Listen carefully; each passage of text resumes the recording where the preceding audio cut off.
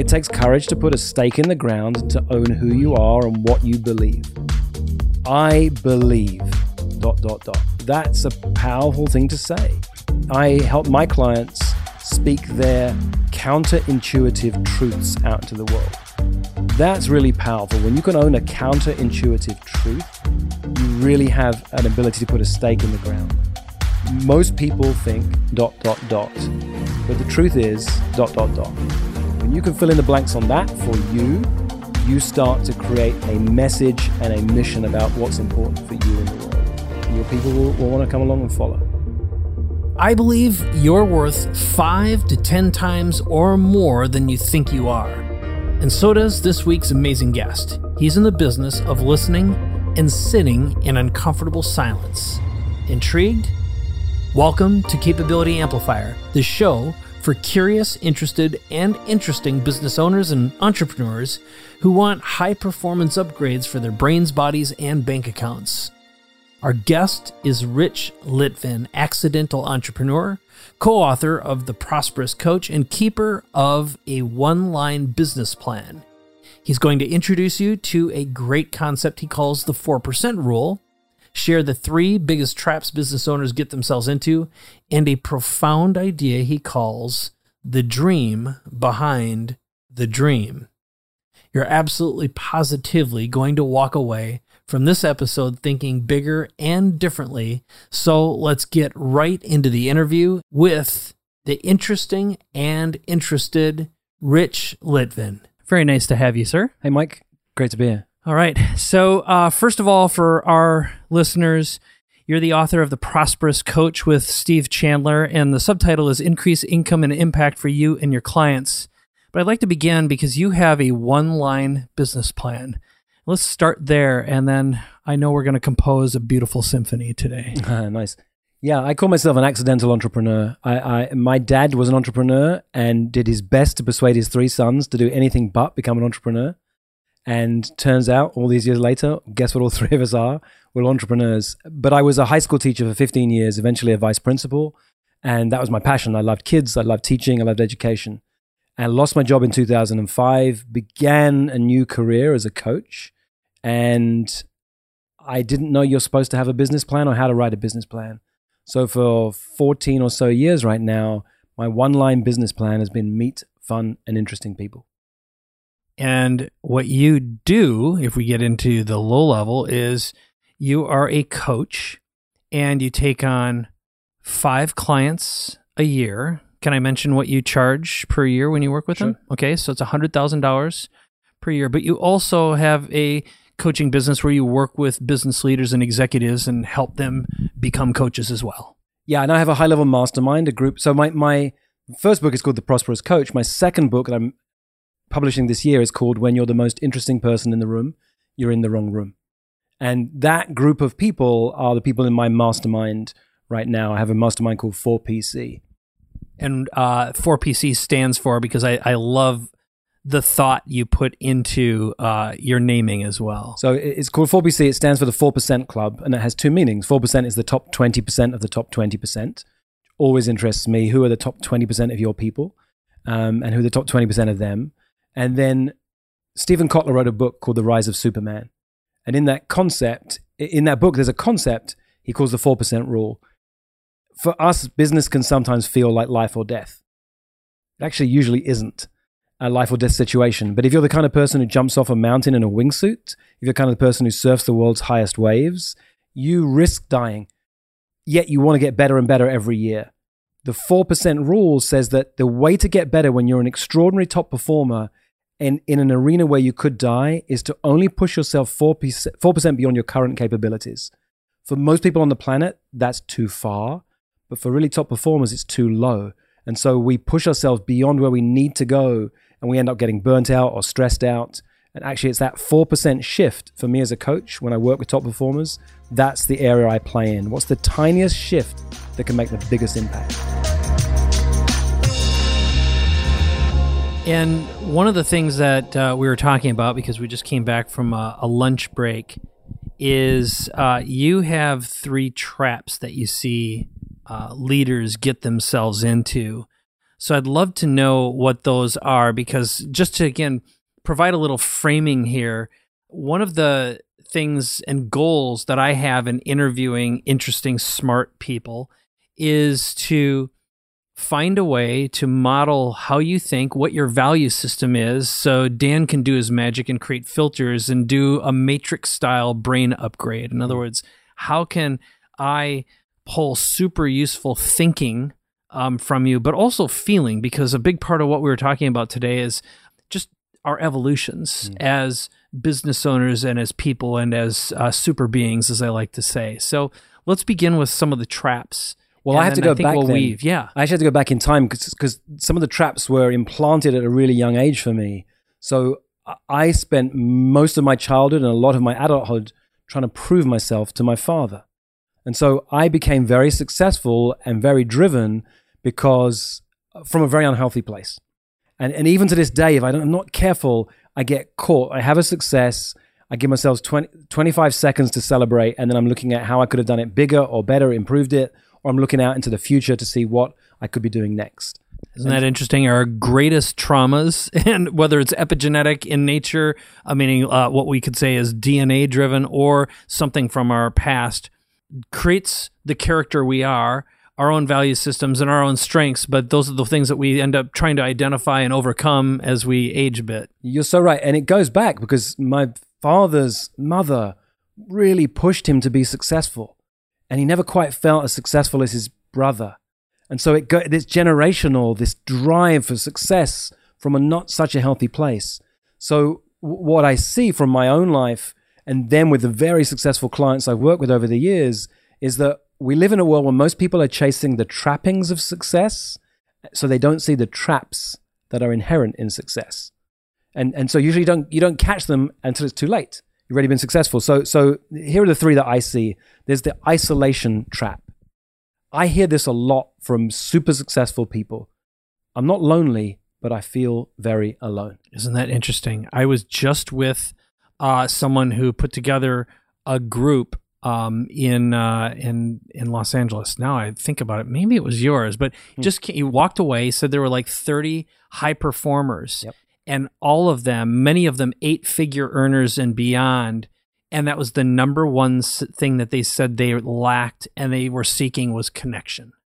Okay, so I can relate to that. And that's the thing is, once you're successful and maybe you have a dip, which is inevitable, that's when you're like, oh my God, I don't want anyone to find out that I'm it's not only that, it's also this, it's what I call a high quality problem. Your friends are not interested to hear that the tax bill you're now paying is more than they've ever earned in their life. And it's not okay to go around with those. It's important to find a community of people. In 4PC, we have a ground rule. We call it the place where you can never get too big and never get too messy. So the distinction we have is it's a place where you can brag. It's not okay out there in the world to brag. In fact, if you want to find something that's completely socially unacceptable, is the next time you're at a dinner party and people say, how's life? You say, you know what? Life is amazing. Let me tell you how much money I'm earning. Let me tell you how happy I am. Let me tell you about all the amazing things going on. It's one of those things that's a social faux pas. Tallest poppy, baby. Right. Yeah. At least in Australia. In Australia, right. So in 4PC, a place where you can never get too big, but also a place where you can never get too messy, because we get caught up in this world where we have more and more success. And then life is life. You have ups and downs. My intention with my clients is if that I'm trying to demonstrate for you now, this is the flat line on which the ups and downs go on the horizontal axis. My job is to help tip that line so it's no longer horizontal. You're still going to have ups and downs, but if you stop to notice, or if you're with a community who you trust and will speak the truth to you, you recognize that, oh, my down now is actually higher than the up used to be a few years ago. So true. All right. So isolation is number one. Second trap is the imposter trap. I hear this a lot. People admire me, but I feel like a fraud. Now, I call this the fraudulence paradox. Most people hope that finally, one day when I'm successful enough, that sense of being a fraud will go away.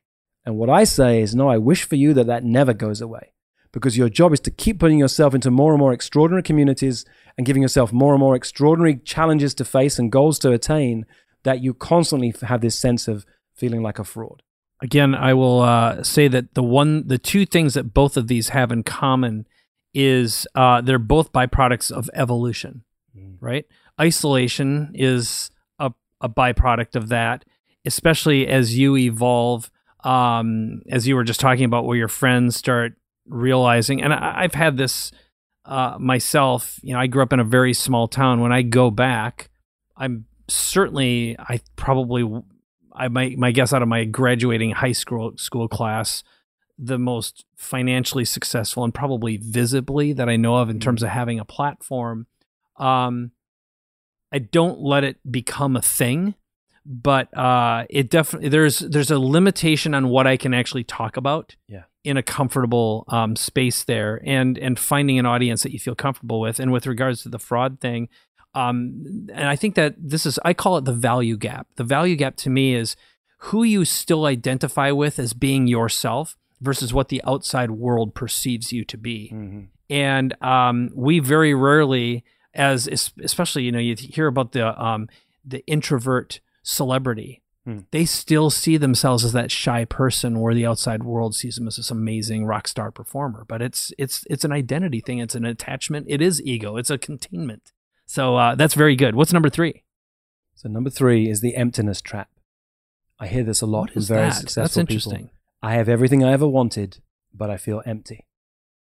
So we are in this world where we learn to chase money, success, titles, to be known out in the world. And it doesn't take very long before you realize that it's not giving you what you thought it would give you. Because you weren't chasing success for success's sake. You were chasing it because your mother didn't love you enough. You were trying to prove yourself to your father. And until you find out what you really need, you can't really be happy. So you can have a lot of stuff, a lot of success, a lot of being known in the world, and on the inside you feel absolutely empty. Very good. So I think a direction I'd like to go now is I'd like you to tell us a story of how you have worked with an individual on the isolation trap, the imposter trap, or the emptiness trap, and seen a profound shift, not only in who that individual was being, but in the shift in their consciousness. And again, I'm going to go back to something that you and I were talking about, which you call an insight moment, which is when you see life a certain way, and then suddenly one tiny shift, a language pattern shift, and suddenly life is completely different. Tony Robbins says life will never be the way again, where you can change your life in an instant. And that does come from a simple insight. So yeah, I coach around insight. Okay. When I work with extraordinary top performers, I don't need to be an accountability coach. What I say to my kind of clients is that if you need accountability, you haven't got a mission that's powerful enough yet. You don't need it. Did you need accountability on the things you've done in your life? If they were important enough to do, you made them happen anyway. So I don't coach around that level. I coach around insight, and a single shift can be life-changing. The example I mentioned to you earlier at lunchtime, it's very visual, is if you haven't seen it before, Google it right now, the FedEx sign. Because when I say, have you seen the arrow in the FedEx sign? If you haven't yet seen it, you're puzzled about what I'm talking about. But the moment you see that arrow in the FedEx logo, you can't unsee it. And I coach my clients around what's the tiniest shift that would make the biggest difference. So one of my clients, she is the former assistant chief scientist to the high performance wing of the Air Force. She's also a published poet, successful author, a coach, and a mother. And she, on a regular basis, I would literally cut and paste her bio from her website and email it to her. Because we are in our own world. We're seeing the world through our eyes, not through the way we're seen by other people. And on the inside, she had these feelings about who she is and what she could achieve. And within a year of working together, she went from wanting to have more extraordinary clients to realizing she has a much bigger mission in the world. She's currently raising $100 million to change the future of work. She's curating a group of extraordinary people who work in everything from artificial intelligence to some of the top corporations on the planet to look at what do we need to do to make the changes to the way that people are educated so that those people who have careers that right now will be obsolete in a few years or less, there'll be a future for them. So I would like you to tell another story now. So I'm going to shift gears a little bit. I want to talk a little bit about enrollment with you. And to me, I don't like the words pitch or close. I've decided that I wanted to eradicate those two words from my vocabulary for a simple reason, because I think it takes away from the intimacy of a deep connected relationship. So I'm projecting on this question already. I'm aware of that, but I want you to talk a little bit about the first step to being able to actually help people is getting them to say yes, first of all. And anyone who's listening to this, first of all, if you're in Strategic Coach, you went through an enrollment process and you decided there's a benefit.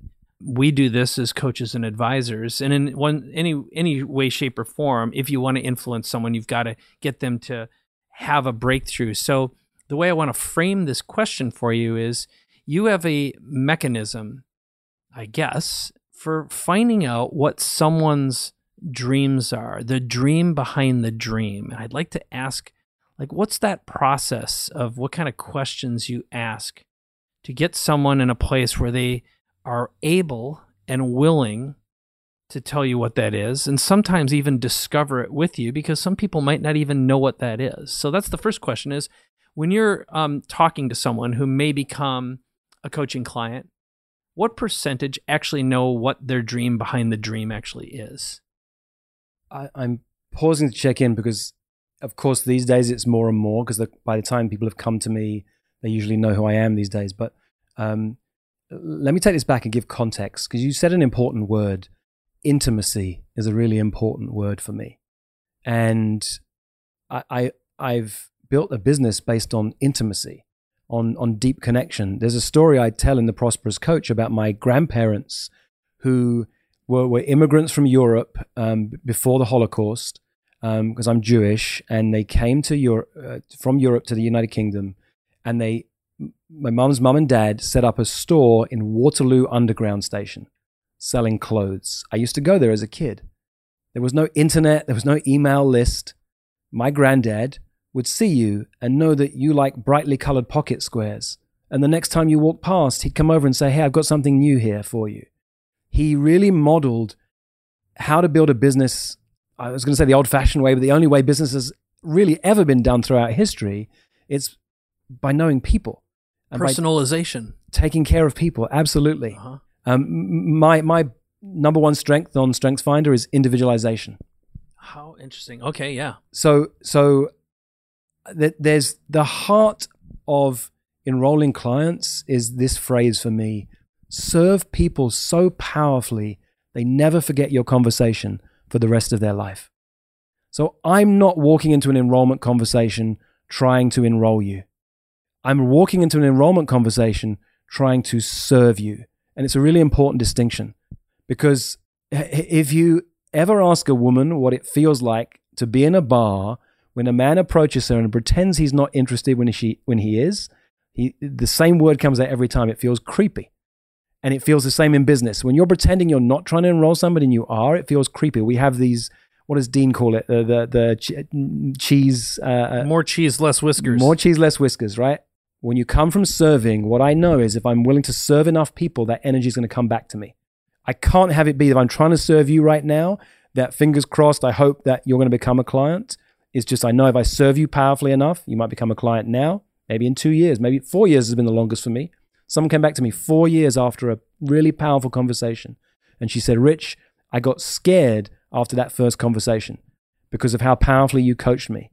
And now 4 years later, I have a mission that's so powerful, I can't think of anybody else who I'd like to coach me other than you."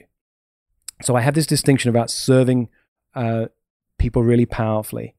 How do I get to the dream behind the dream? Maybe we should define what the dream behind the dream is, because I picked that up from your book. At least I think I did. You did. Yeah, and why don't you explain what that is, first of all? Well, people come to you with what they say they want, and there's what they say they want and what they actually want.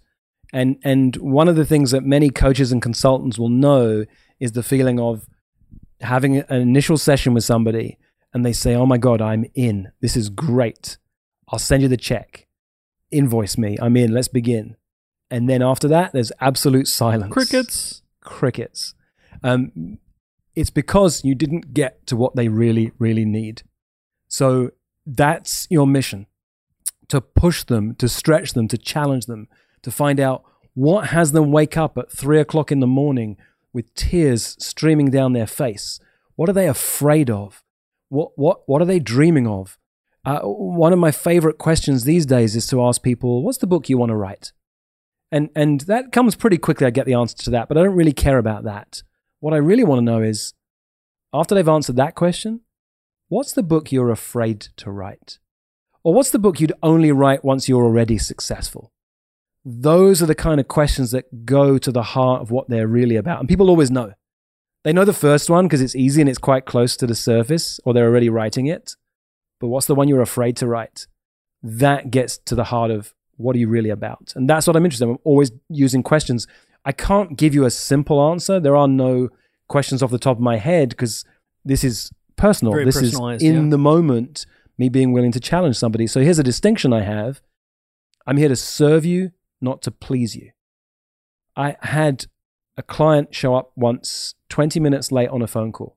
I was in my office, I was working, and the phone rang. It was 20 minutes after the start of the call. And she said, I'm here, I'm ready. And it was a potential high fee engagement with an extraordinary client. And everything in me wanted to just begin. But I'm here to serve, not to please. So I said to her, look, before we begin, there's something important. You showed up 20 minutes late. Now, I'm not here to berate you or make you feel bad or wrong about this, but I'm curious, where else does this show up in your life? So often, Mike, how we do anything is how we do everything. And so I said to her, where else does this show up in your life? Like, what comes when I say this? And she shared a story that from a young age, she cried. She said, I was very attractive as a young girl. I've always been a very attractive woman, and it sways people. And most of the time I get away with things that no one else would get away with. You are one of the first people in years who has challenged me on something as simple as showing up late. And it's almost like the test she has for people. Like, well, can I get away with things? And I didn't let her get away with it. And it was edgy for me to hold the line.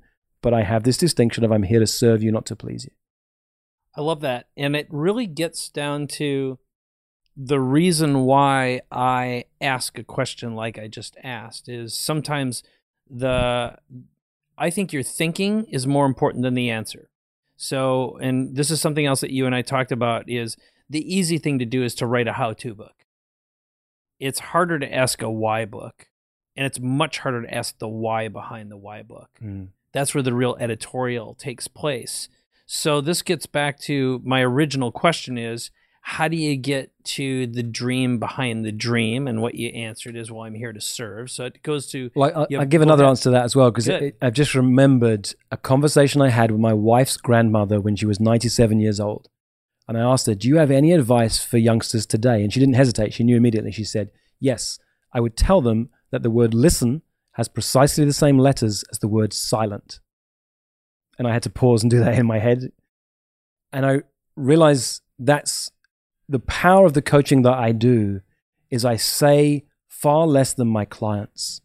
One of my clients once said, I've paid you, Rich, I've paid you more money to say nothing than anything else I've ever invested in my life. So that willingness to sit in the uncomfortable silence and to hold the silence while they pause and they reflect, to not jump in. It's very tempting when you're bright, when you're intelligent, when you've got a wealth of experiences behind you. Sometimes somebody walks in and you can tell in 20 seconds, you know exactly what's holding them back, what they need, except you may not. And your willingness to sit in the discomfort of the silence is a very, very powerful coaching tool. Now, were you born with that ability to sit there and STFU? And for those of us that don't know what that means, that shut the blank up, or UP. There we go. STUP. Yeah. I got it. No. Look, one of the reasons I think I've tried to prove myself to my dad for so long is that when I was a youngster, I'd share with my dad some success I'd have, and very quickly he'd say, "Okay, that was great, but here's how you could improve it, do it better. Here's where you could go next." And that impacted me, and it became like I'm a problem solver. You come to me with a problem and I can help you solve it. It's just who I am. I'm solution focused. I'm future focused. It's been a gift, but it's also been a challenge. And I've learned that my solution isn't necessarily the best for you. So it's taken years. I wrote an article a few years back, Mike, called How to Become an Overnight Success in 46 Years.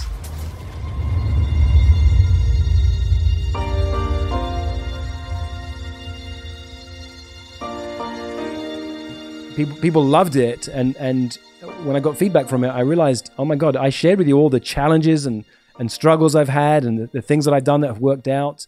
I've never stopped learning. I've never stopped reading. I had a boss years ago when I worked in the world of education who mocked me. He called me an avid reader as a way to mock me in front of the senior team that I was on. I take that as a badge of pride. I've been an avid reader my entire life. And so how to be a success, overnight success, is everything you've ever done. In 1992, I went to Botswana in Southern Africa to be a teacher for 2 years. I taught kids in their third language. They spoke Ikalanga, their tribal language, Setswana, the national language, and English was their third language, and I was teaching them science in their third language. These are kids who lived in mud huts, who would run for an hour to get to school. I had to learn to make no assumptions. I'm from London. We have double-decker buses. These kids had not ever seen a house with more than one story. I had to learn to listen carefully to what they were saying and moderate and modulate my language in a way that I could be heard. I've been working on this for decades. That's so interesting. So I'm going to just throw out two things. First of all, there was a little takeaway in the last conversation about just learning about silence. And when you talked about what the answer to the question is, no, you weren't born with that. You learned it, and some of it came from daddy trauma.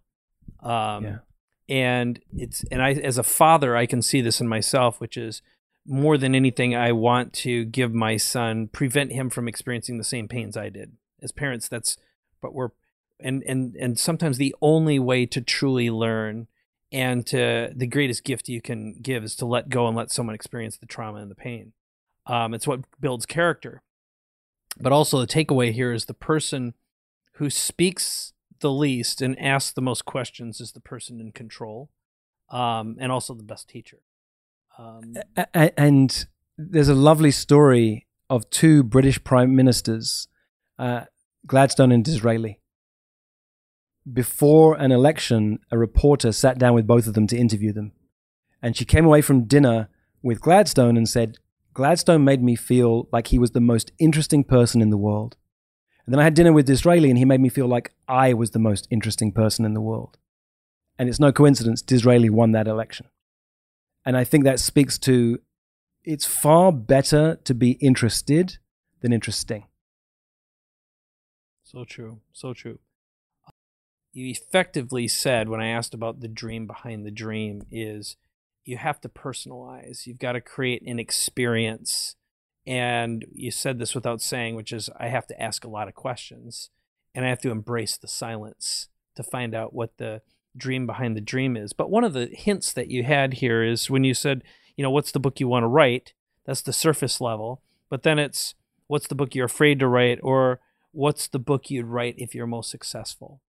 So I'd like you to think a little bit through the lens of the questions you ask, because really that's where the power lies.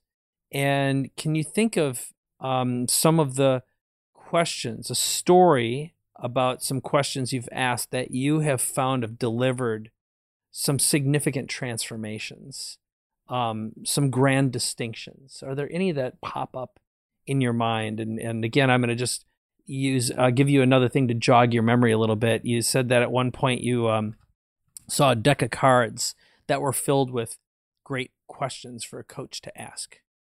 But what are some of the questions that pop up that you are go-to questions that really start deep, meaningful conversations and unravel someone's why? Yeah.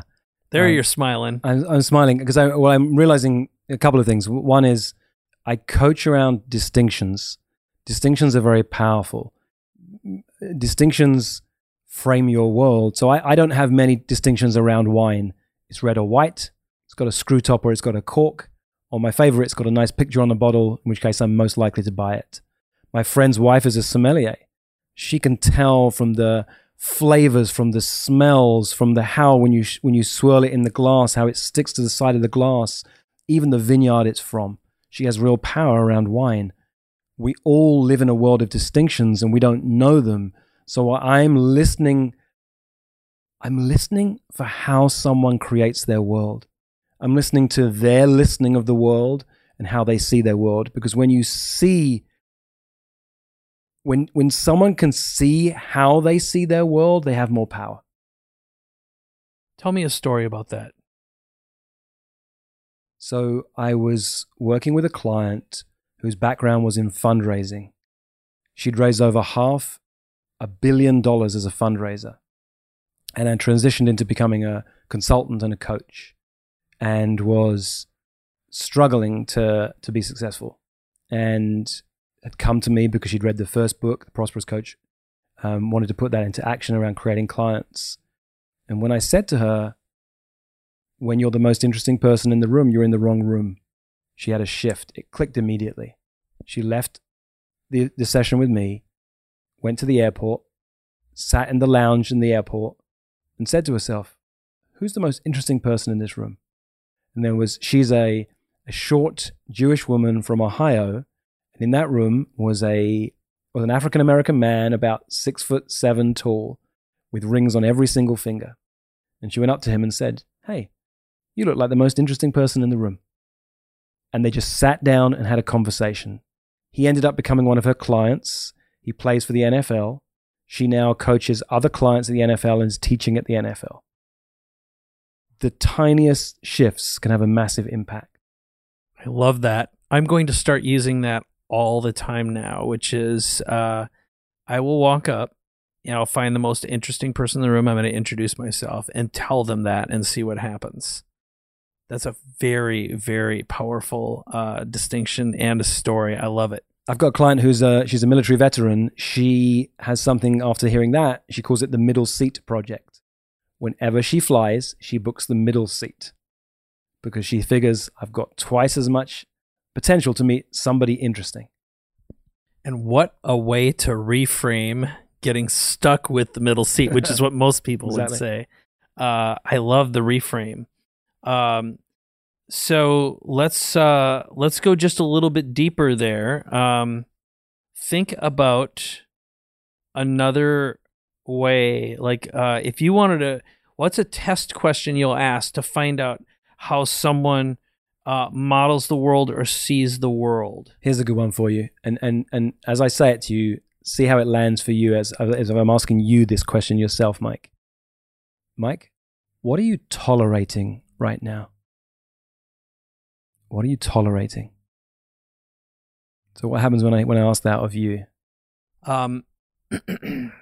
First of all, I asked myself this question: what is it that I tolerate about myself versus what do I tolerate about someone else? And right now, I decided right away that I was going to focus on what the thing I can control, which is me, versus the outside world.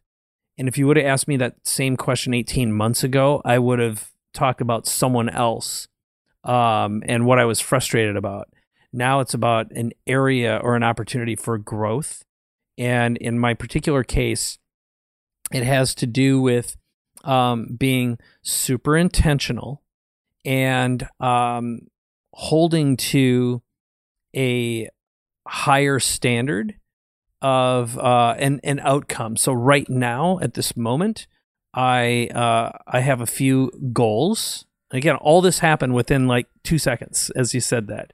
The first one is I have 2 books I'm working on.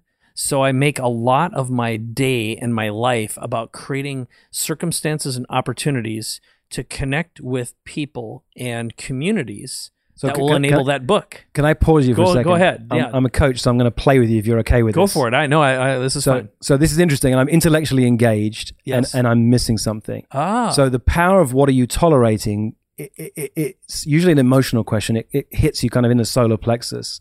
and people know there's someone in my life I'm tolerating. There's a habit I have that I'm tolerating. There's a thought that comes up again and again that I accept. Tim Ferriss has a lovely rule. He says you can give anything you want in life a number from 0 to 10, but you're not allowed to use the number 7. 7s are your tolerations. You know, for a 6 or under, I wouldn't do that. I wouldn't work with that person. They're a 6 or below. Your 7s are the tolerations. I have your answer, by the way. Thank you for that. That was great. Do you want my answer, or do you want me? I know I interrupted you. No. Here's what I'm tolerating. Talking. I have been undisciplined, and I hate the fact that I've been undisciplined with my time. I get a lot done, but not to the degree that I know I'm capable of. And at the end of the day, the amount of purposeful, meaningful work that I can look back at and say that was my art is relatively low right now.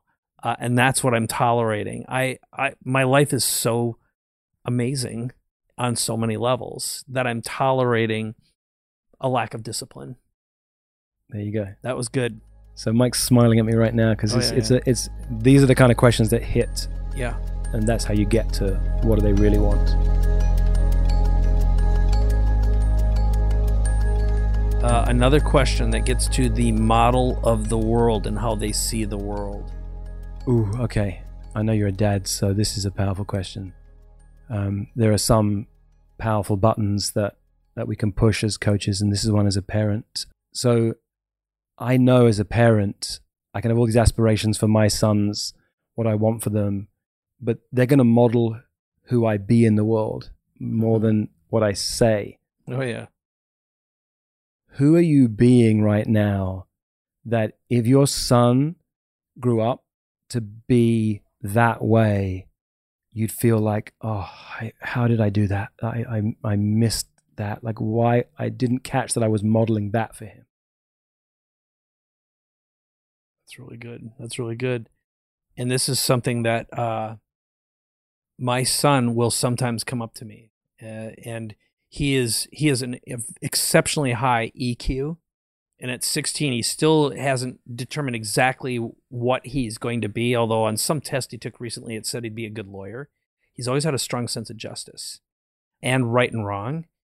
And at 16, he does not curse. He hates cursing. So I'm using that as a little backgrounder. And there will be times when he'll just flat out say, I don't like who you are being right now. And here's why. Or it's like you're grumpy and angry. And like, I don't even notice it. And I'm like, and I usually have a pretty good sense on if I'm in a bad mood. So he is a better barometer of who I am being than I am. And I'm embarrassed and ashamed to admit that. So, and that causes me pause because it's like, what is going on? What do I not have control or knowledge of or awareness of? And that lack of self-awareness when you have a 16-year-old who has more awareness than you do is scary as a parent for me. So that was profound. That takes me back. Before I had kids, when I knew I was going to have a boy, I went to the guys in my men's group, and this is a group of powerful men. And I said to these guys, if I'm honest, I'm terrified. What the hell do I know about being a man that I can teach my son? And they said, don't worry, he will teach you everything you need to know about being a man. That's the pressure changer and compression cycle. All right, I'm going to push you for another one. What's another question? Because these are profound. What's another question you ask to determine someone's model of the world and how they see the world? Well, I love the story about Alfred Nobel. Most people hear his name and it sounds familiar. Well, it's familiar because his name is what was given to the Nobel Peace Prize. Alfred Nobel, what most people don't know about him is that he lived and died over 100 years ago, and he was a chemist. And he invented TNT, which is also known as trinitrotoluene or dynamite. One day, Alfred's brother died, and the local paper printed his obituary, except they made a mistake. They printed Alfred's instead of his brother's. And the headline on the newspaper that day said, Dr. Death dies. You see, dynamite had been used to kill more people by that time than any other weapon in history. And Alfred was horrified. Like this, he literally saw in front of his face the legacy he was leaving on the planet. And he said, I am not going to leave that legacy. We know the legacy he was determined to leave because every year millions of dollars are donated in the cause of peace and scientific discovery because of the Nobel Peace Prize Foundation. When he died, his family tried to fight him in the courts because he left all of his fortune to create this Nobel Peace Prize. And they were horrified. We know Alfred's legacy because he got to see the legacy he would actually leave. So a question I will sometimes ask somebody is, there's a painful way of doing this and not so painful. Yeah, I want both. Yeah. Let's start with pain. The painful legacy is, the painful question is, we don't know, Mike, right? I've lost a couple of good friends in the last couple of years. We don't know what's coming. We really don't. Whether it's a bus that's coming down the road and we're not looking, or illness, or we don't know what's coming. So we don't know whether this is our last moment on the planet. But if it was, what's the legacy you want to leave? Actually leave. Today, if you and I, if this was the podcast finished and a rock hit your apartment and we didn't make it through till this afternoon, what's the legacy that people are going to remember us for right now? The more gentle one is, what's the legacy you'd love to leave? But the uncomfortable one is, actually right now, look, I'm proud of these things, but actually this is all I've got right now. And whilst 10 years ago, it would have been amazing to say, this is my legacy now. In this moment now, there's usually something that's missing. I love that. So what's the legacy you would leave versus you'd like to leave are the two questions then, the painful and the non-painful one. I just want to make sure I've got that straight. Yeah, no, that's great. I don't say this out loud, and it's not on my website anywhere, but what I do in my work with people is I help powerful people to remember how powerful they are. I felt powerless for so much of my life that part of my gift is I see your power.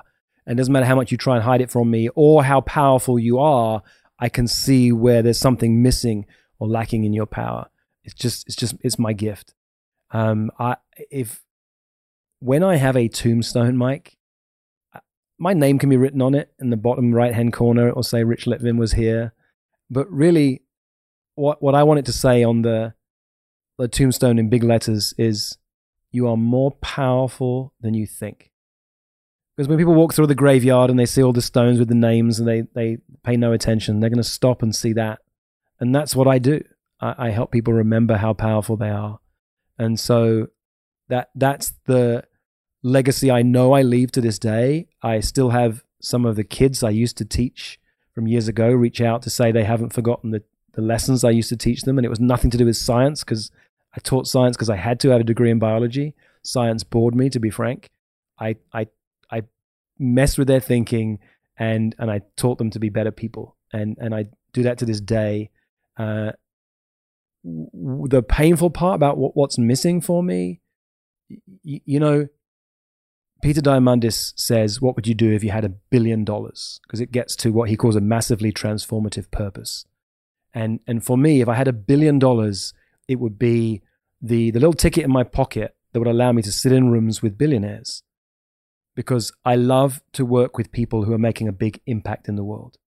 And when you help someone who makes a big impact already have a tiny shift in their thinking, that impact can be massive. Right. And so that's what's missing for me right now in my legacy, is there are some more interesting people out there making a bigger impact than I currently know and work with, who I'd love to know and work with.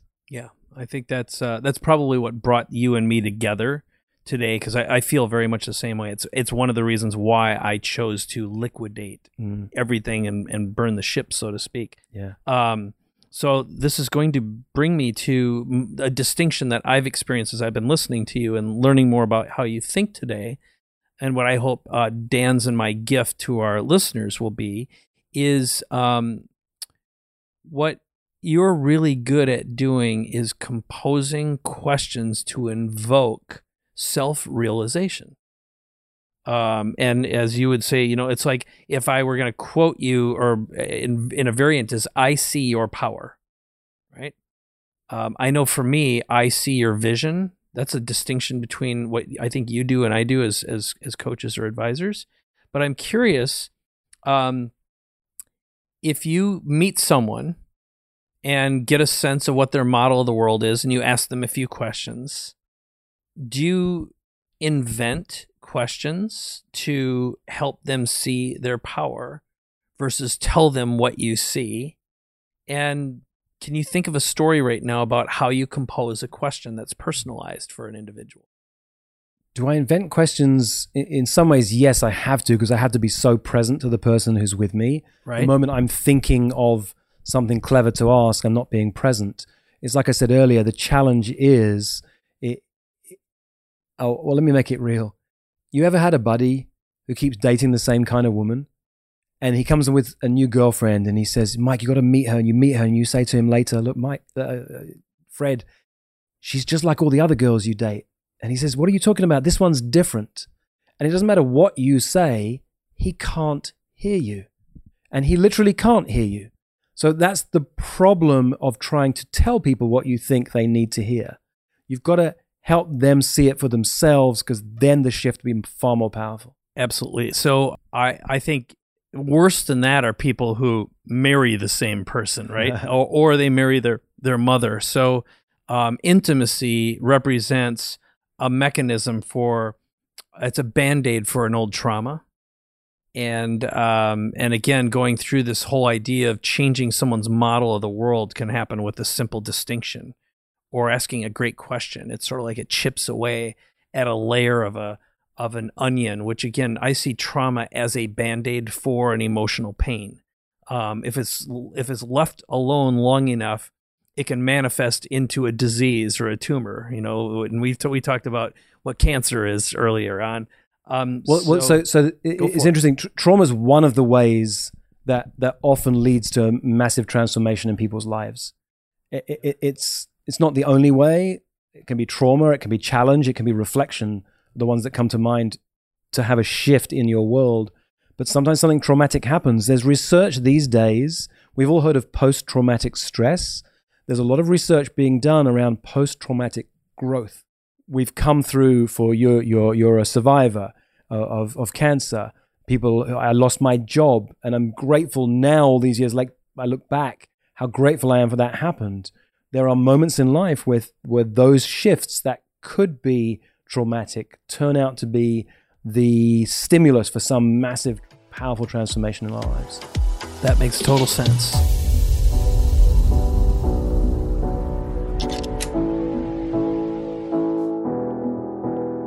So I'm going to bring this, as we sort of wind this down, I'm going to ask you just a couple more questions, which these are Dan Sullivan questions. One of them, he calls it his DOS, which is, what do you see right now at this point in history as being the dangers that leaders are facing? And again, I'm going to contextualize this a little bit more in the sense of, your objective and goal is to reach more people capable of significant impact. And if you're going to address your legacy, your big goal of getting into bigger rooms with bigger people who are capable of greater impact, what do you see as the dangers to realizing that goal right now? Well, I think the danger is implicit in your question, actually. It's interesting how you worded it. Good. It's not more people. It's less people. And that's the day. We live in this world of more and bigger, and that's not always a very healthy place. It's not that difficult to have 1 million followers on Instagram, but where does that get you? What does that actually do? You spend all your time on Facebook putting stuff out into the universe that brings nothing back in a healthy way. We're caught in a world right now that's social media focused, that's image focused. And I think that's one of the dangers. I wrote an article a year or so back called Go Weird, Not Wide. In a world where everyone is saying go wide, it's important to have 1 million followers. Maybe not. Maybe it's more important to be so weird and idiosyncratic and unique that you draw your people to you. You see, your job is actually to polarize people. I think the most insidious part of Facebook is the like button. Your job is not to be liked. You want people who are zeros and tens. The zeros are not interested in you, they switch off. The tens are your dream people, and you want nothing in between. Your job is to polarize. It doesn't mean to trigger or upset people, but to put them into those two camps, and that's it. So good. And the power in that, those who are willing to polarize are those with power. And I can think of one I mentioned today to you is Joe Rogan. He's got close to 5 million YouTube followers right now.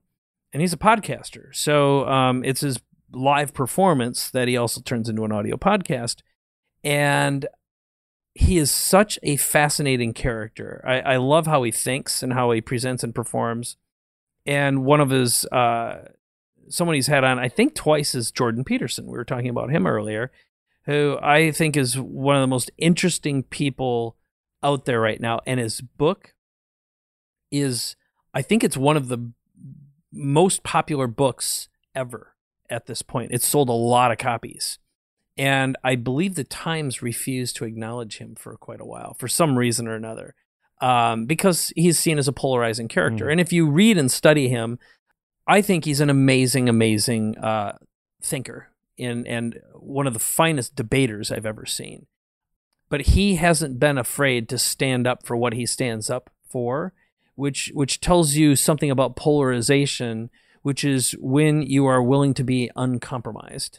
And that is someone who is sure of themselves. And you can say that's one thing about Donald Trump, for example, and we can rip him to shreds, but he's president of the United States. He won, or he maybe won, but it doesn't matter. Let's say he won enough. But he represents a certain amount of certainty, and that's what people will vote for. It's what they will admire. It's what they will trust. And I know I went down on a rabbit hole there and that whole that whole thing, but I just wanted to riff on that a little bit and throw it back in your lap to just get your impression and talk a little bit more about being a certain leader, being a strong leader and a powerful leader. Yeah, you give two interesting examples. I'm not a huge fan of Jordan's work, but I like some of it. I'm certainly not a Trump fan, but I understand why you use them as examples. I think we have to be careful when I use the word polarizing, because Trump is polarizing, but I think he deliberately tries to antagonize to create a following, and that's not quite the same as what I'm talking about. But what you do touch on, though, is it takes courage. It takes courage to put a stake in the ground and to own who you are and what you believe. I believe ... That's a powerful thing to say. I help my clients speak their counterintuitive truths out into the world. That's really powerful. When you can own a counterintuitive truth, you really have an ability to put a stake in the ground. Most people think ... but the truth is ... When you can fill in the blanks on that for you, you start to create a message and a mission about what's important for you in the world, and your people will want to come along and follow. That was awesome. So most people think ... but the truth is ... So here's the way I want to almost wrap this up. Tell me one quick story about the most people think, but the truth is, that floored you, that, again, either created a distinction either in you or with someone you were working with. It would sound something like this. Most people think that when you finally have success, money, and fame, you'll be happy. The truth is, you can never have enough of what you don't really need. You can never have enough of what you don't really need. I know that for myself. When I've achieved things that weren't really what I wanted, there's been an emptiness inside. And we see this in I'm wondering whether to get political, but I'll be frank. I think we see it in President Trump. This is effectively the most powerful person on the planet, and he feels absolutely powerless, which is why he spends all day tweeting in order to feel some sense of personal identity and power. And you can never have enough of what you don't really need. So interesting. I think that's I barely am containing myself right now because I'd love to add some more color commentary. I can't help it, the crybaby in chief. But it's so interesting to see how that manifests. And okay, I'll ask you one last one because I can't help myself.